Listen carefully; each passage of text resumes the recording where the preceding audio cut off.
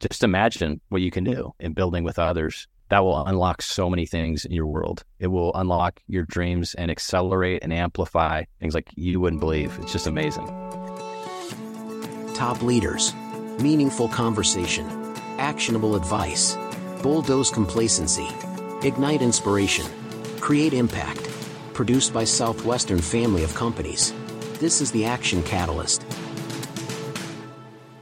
Are you interested in advertising with the Action Catalyst? Our listeners could be hearing about your brand right here, right now. For details, shoot us an email at info@theactioncatalyst.com. Hello, Action Catalyst listeners. This is Adam Outland. Today's guest is Chris Deaver, co-founder of Bravecore, helping leaders be more creative and creatives be better leaders. With time spent at Apple, Disney, Dell, and working alongside Stephen Covey, Deaver brings his experiences together in the book Brave Together, which we'll dive into today. Chris, great to meet you. Likewise. Thanks, Adam. Are you in West Coast? I'm in the Bay Area, so San Jose, south part of it, a little town called Gilroy that's the garlic capital of the world. Garlic capital of the world. Yeah, that's our claim at least. And I can vouch for the garlic fries, but the garlic ice cream, don't ask me about. I don't have anything good to say. So. Oh man, well I'd actually love to start maybe a little bit earlier in life. Was it one of your first professional experiences to work with Stephen Covey back in the day? Yeah, that was my kind of dream. I listened to his audio tape of the 7 Habits. I had a Walkman, so this will date me. Sony, it was a classic. I'd go for a jog or a run, and I had the 7 Habits tape, and I just listened to it constantly to the point that it literally broke. I think it was like 1,000 times, and I just couldn't get enough. I thought this is the coolest thing. It's about principles, it's inspiring, and it translates into business and personal development. And I thought that's where I want to be. I want to be in that space, and so. Fast forward, I had the chance to connect with Stephen himself. I was at BYU, and he has connections there and lived in Provo. So, it all kind of happened just, I guess I'd say randomly. I was very intentional, but it was kind of a backdoor in. His son had it was like a network marketing business meeting at his house. And my friend said, "Hey, this is your chance." Like I said, "I'm not interested in signing up for some random thing." And he goes, "No, but it's at Stephen Covey's house." It's like, okay, so cool. So I end up walking up the stairs, this nice big house, and I look down the hallway and I see this bald guy. I'm like, older guy. I thought there's only one of those around here, but I'm not going to chase him in his own house. That's a little awkward, right? So I kind of step towards the front door, and I look at the garage. And he pops out of the garage, and I think he and his wife are going to a Christmas party or something. So he's putting gifts in the car, and I walk over, and I just thought, okay, now's my chance. And I said, "Hey, Stephen, I really appreciated your books, but they've made a difference in my life." And he looks me in the eyes really deeply, and he goes, "We've met before." And I said, "I feel like I have. I've read your books that much that I feel like I know you." And he goes, "No, we've met before." And oddly enough, I had a dream years before about us meeting, and I don't know. Sometimes these things just happen for a reason, and you just connect. But from there, we had him come speak at an event, and we started. As we were doing this mentoring nonprofit, he said, "I'll be your PR agent." He started spreading the word, and he endorsed our work, and it was great. I learned a lot from him. One of the things he said that's always stuck with me that I'm striving to work on to this day. He said, "We have 2 ears and 1 mouth, and it's the right proportion for listening." So that's my introductory work with Covey. That's amazing. Yeah. I mean, how much of that influence do you feel like carried over to what you do today with Bravecore and, the book that you wrote, Brave Together? Yeah, I think there's just a lot of inherent wisdom in questions. And I think especially needed in the world today, right? We're inundated with answers. Google is like every tool has answers, right? Spitting out answers for us. And we have to kind of cut through this noise. And then in our interactions with others, this is something that both Covey, I had the chance to be at Apple, and Steve Jobs would do this in meetings. He'd listen a lot. He would pivot and start to disagree with himself at times, and people would get confused by this. So, well, you're CEO, like you had a position, and he'd say, "Well, no, this answer is better," right? So a 180, and that's the power of listening. Ed Catmull, who started Pixar, also. His dilemma was he's a really smart guy, had PhD, and he said when in the early days of the company, he would just fire off answers to questions everybody had. We had the chance to meet with him, and we thought he's the Yoda, right, of creativity and principles, Creativity Inc. that has a Covey flavor to it, but it's specific to Pixar's principles of their culture, right? And so we thought, well, this guy's Yoda. We're going to click the wisdom button, and he's just going to dispense, the wisdom. And he didn't. So we ended up sitting there, my friend, co-author, and I, and we're just sharing, and he's listening and asking really great questions. This goes on for 15, 20, maybe 30 minutes. And at one point I'm thinking, wow, this is okay. It was an interesting dynamic. So I paused and I said, Ed, what's your leadership philosophy? And he said that. He said, I lead with a question. And I think as we come upon this time, especially, all these technologies, AI, and all these tools and things that are coming at us, well, there's a unique opportunity to unlock the power of questions. And at Pixar, Ed and team, they would send out a question a week in advance. So rather than an agenda, they would send out a question to just let that marinate. Creates that space. There's much more anchoring power in questions. Yeah, it's actually harder to come up with the right questions first than to work on the answers, right? Definitely. But yeah, the feeling, and definitely the business world, to this day, it's a struggle, or it's a wrestle, is, and we call it in the book, the expert model, right? There's an expert model of, it's a temptation to kind of show up and kind of say dump expertise, but, put answers, kind of pour answers into the people or into the conversation. And, and in a world where there are so many answers, it does beg that question of, well, how do we unlock the space for people to be brave? I saw this at Apple, where you had, people that had written white papers that like nobody else had done it, right? Their whole PhD was about this technical aspect of something. And yet they would come to the table with kind of egos off the table, a humility to the universe, an unanswered question, right? That they had to kind of come together to pull something out of the ether with a belief that could happen, and something that didn't exist prior to that meeting, that they were bringing their perspective and others were bringing theirs, but that the magic would happen. And essentially, something that would be a revelation. Yeah. And you had such a career, being senior HR leadership at Walt Disney and Apple. And as a teenager in high school, like how much of this did you predict was going to be your life path? I was just trying to make it through, survive. Yeah. I mean, I don't know that I imagined exactly this course. I knew something about, I enjoyed creativity. I also would find myself in those places thinking kind of commercially or about the business world. And, behind all of this in the background, my foundation had started, I'd say, really, my dad was a scoutmaster, so the Boy Scout program forever. And I just started, I begged to go on these big trips, but, 15-mile hikes and these things where I didn't realize at the time, but I'm observing a version of leadership, right? Among these kids who are like trying to figure this out, and they have these responsibilities. Hey, patrol leader, go build put a tent together, go find, make a fire, and all the messiness of that. And, my dad, he was pretty good at like, just, okay, go figure it out. The other dynamic that happened for me was I was on an achievement orientation path. I did everything to get Eagle Scout at 12. I, was into, grades, and even in college, I studied animation at BYU. This is a precursor to them becoming, they're recognized now as really one of the best in the world at that. But this was like the first class. But I got there and I wrote a letter to Roy Disney. I wanted to work at Disney, and I get a call from a recruiter. I didn't know this was going to happen. 3 or 4 months later, I forgot about the letter. But this recruiter calls and says, "Hey, this is Lisa. Roy said to talk to you."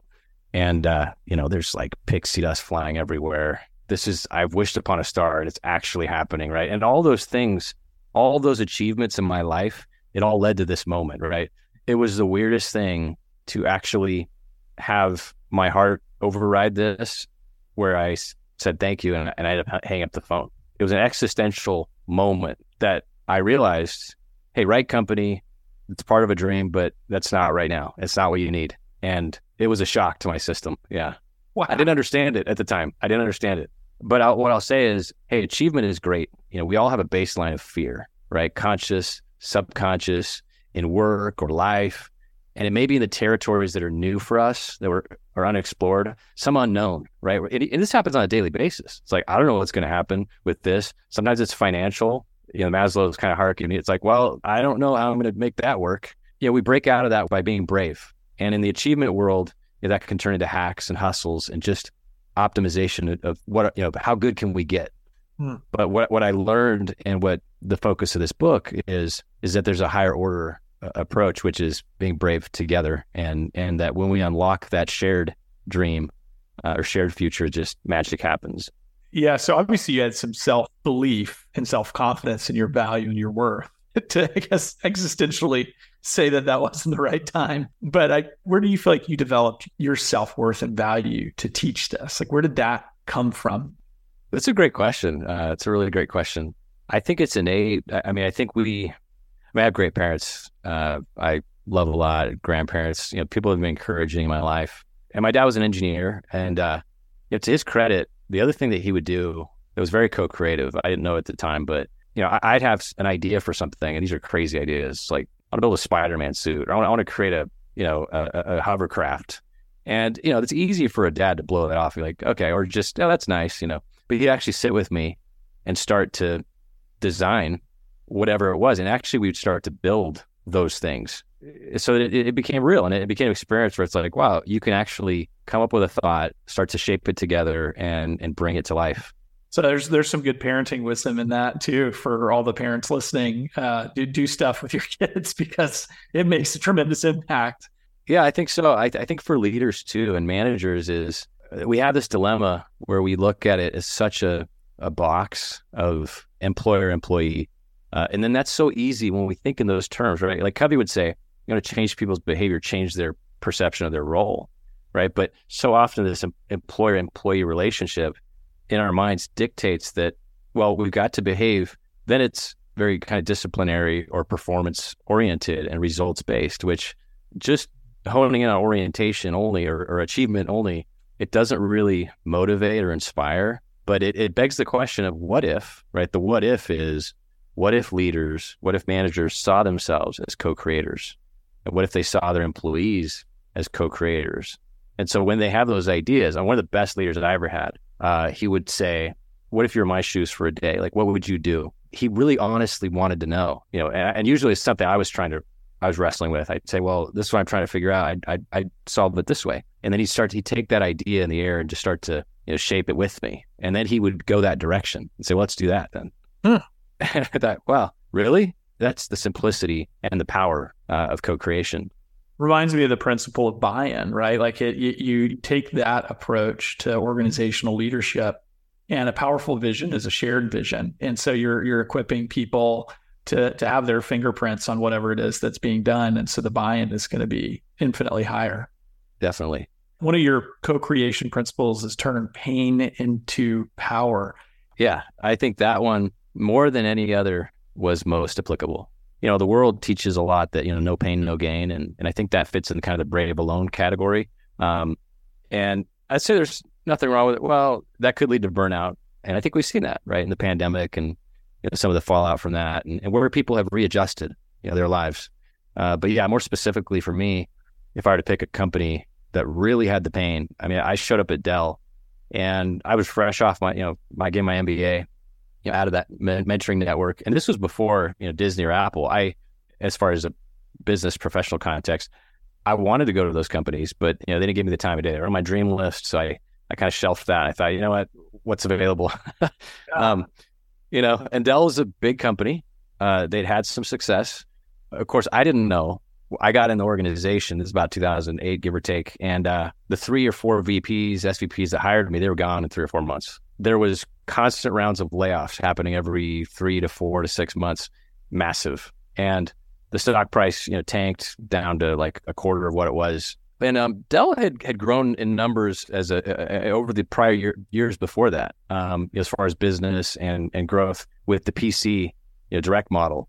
But what had started to happen was that got deteriorated as other companies like Apple took that approach. I show up there and I'm asking all these existential questions. I realized wow, this company's got some problems. But what I also realized was, to Dell's credit, what they're good at and what Michael's particularly good at is being extremely resilient and extremely open to even criticism, right? And so I formed a team and we started to look at these questions and wrestle with, what does this mean as it relates to a hopeful future? And if there is a hopeful future for Dell, how do you start to build that?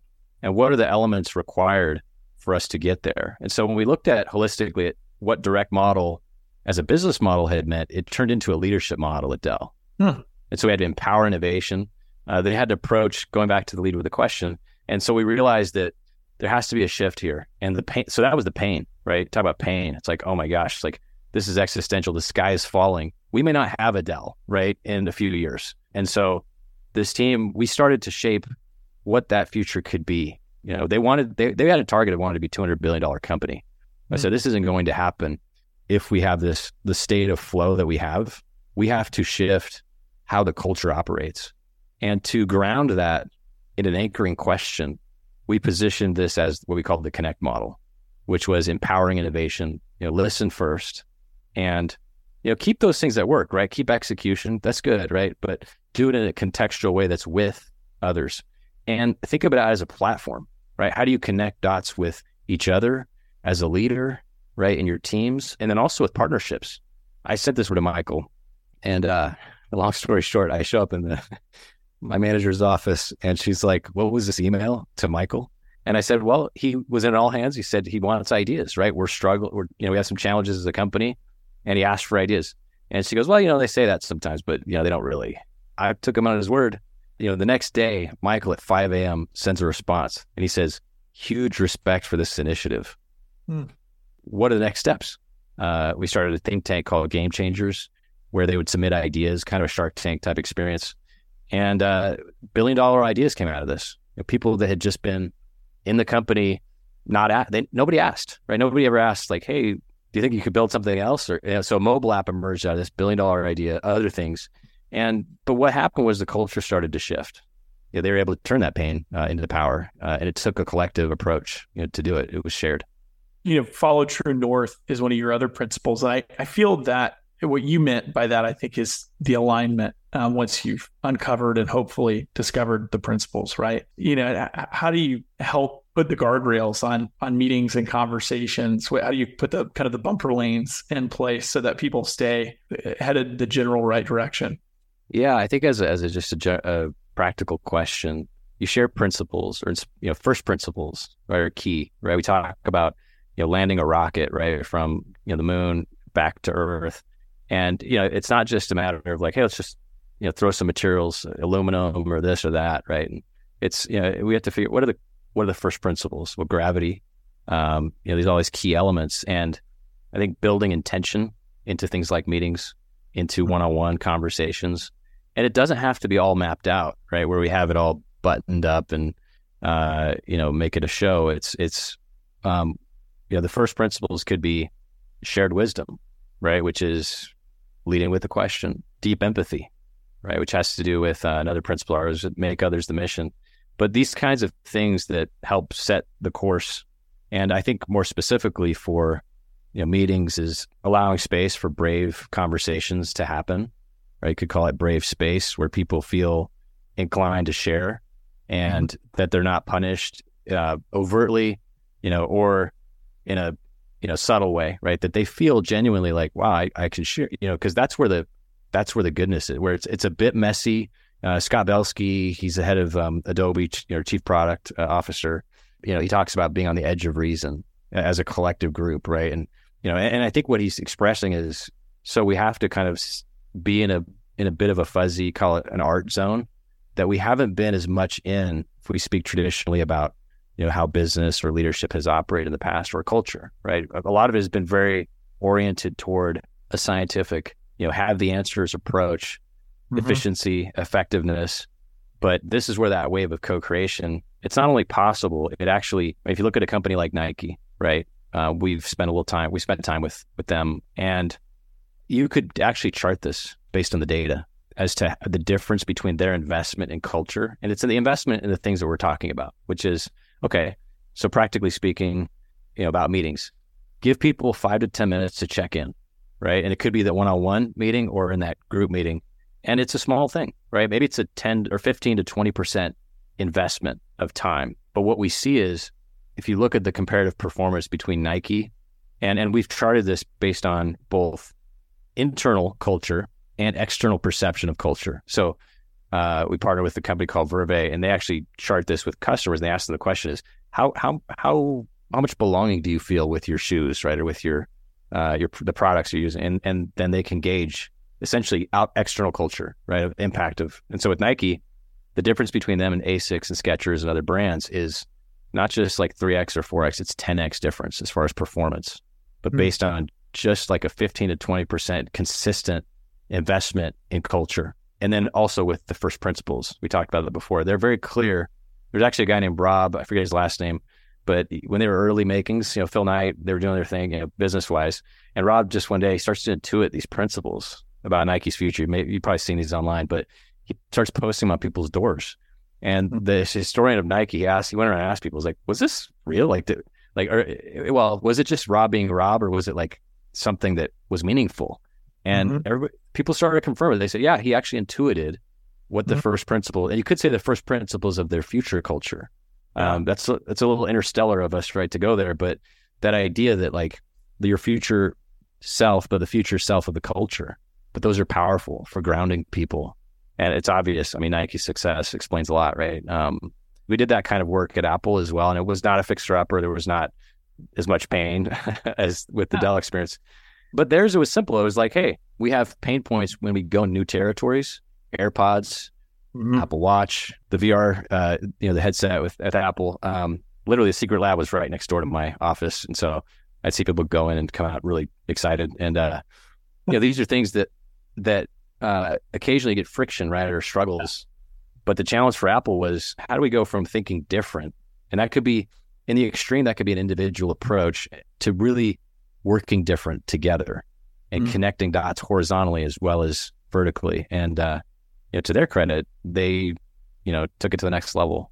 Yeah, absolutely. Yeah, a lot of things that are occurring to me while you're talking about this. I can't remember what book I read, but it was, more philosophical in nature, and discussed, that one of the unique traits of human beings that separated us from animals in the beginning was our ability to create things that didn't already exist in nature. Like the earliest forms of art that we find are things that, depicted things that didn't really exist yet. And that's, one of our abilities is to create things that don't already exist. And so having almost like a disincentive, sometimes incentives get us really channeled towards one way of thinking and limit our creativity to solve problems. And so being careful of the incentives you put in an organization that might stifle the creativity for the future, right?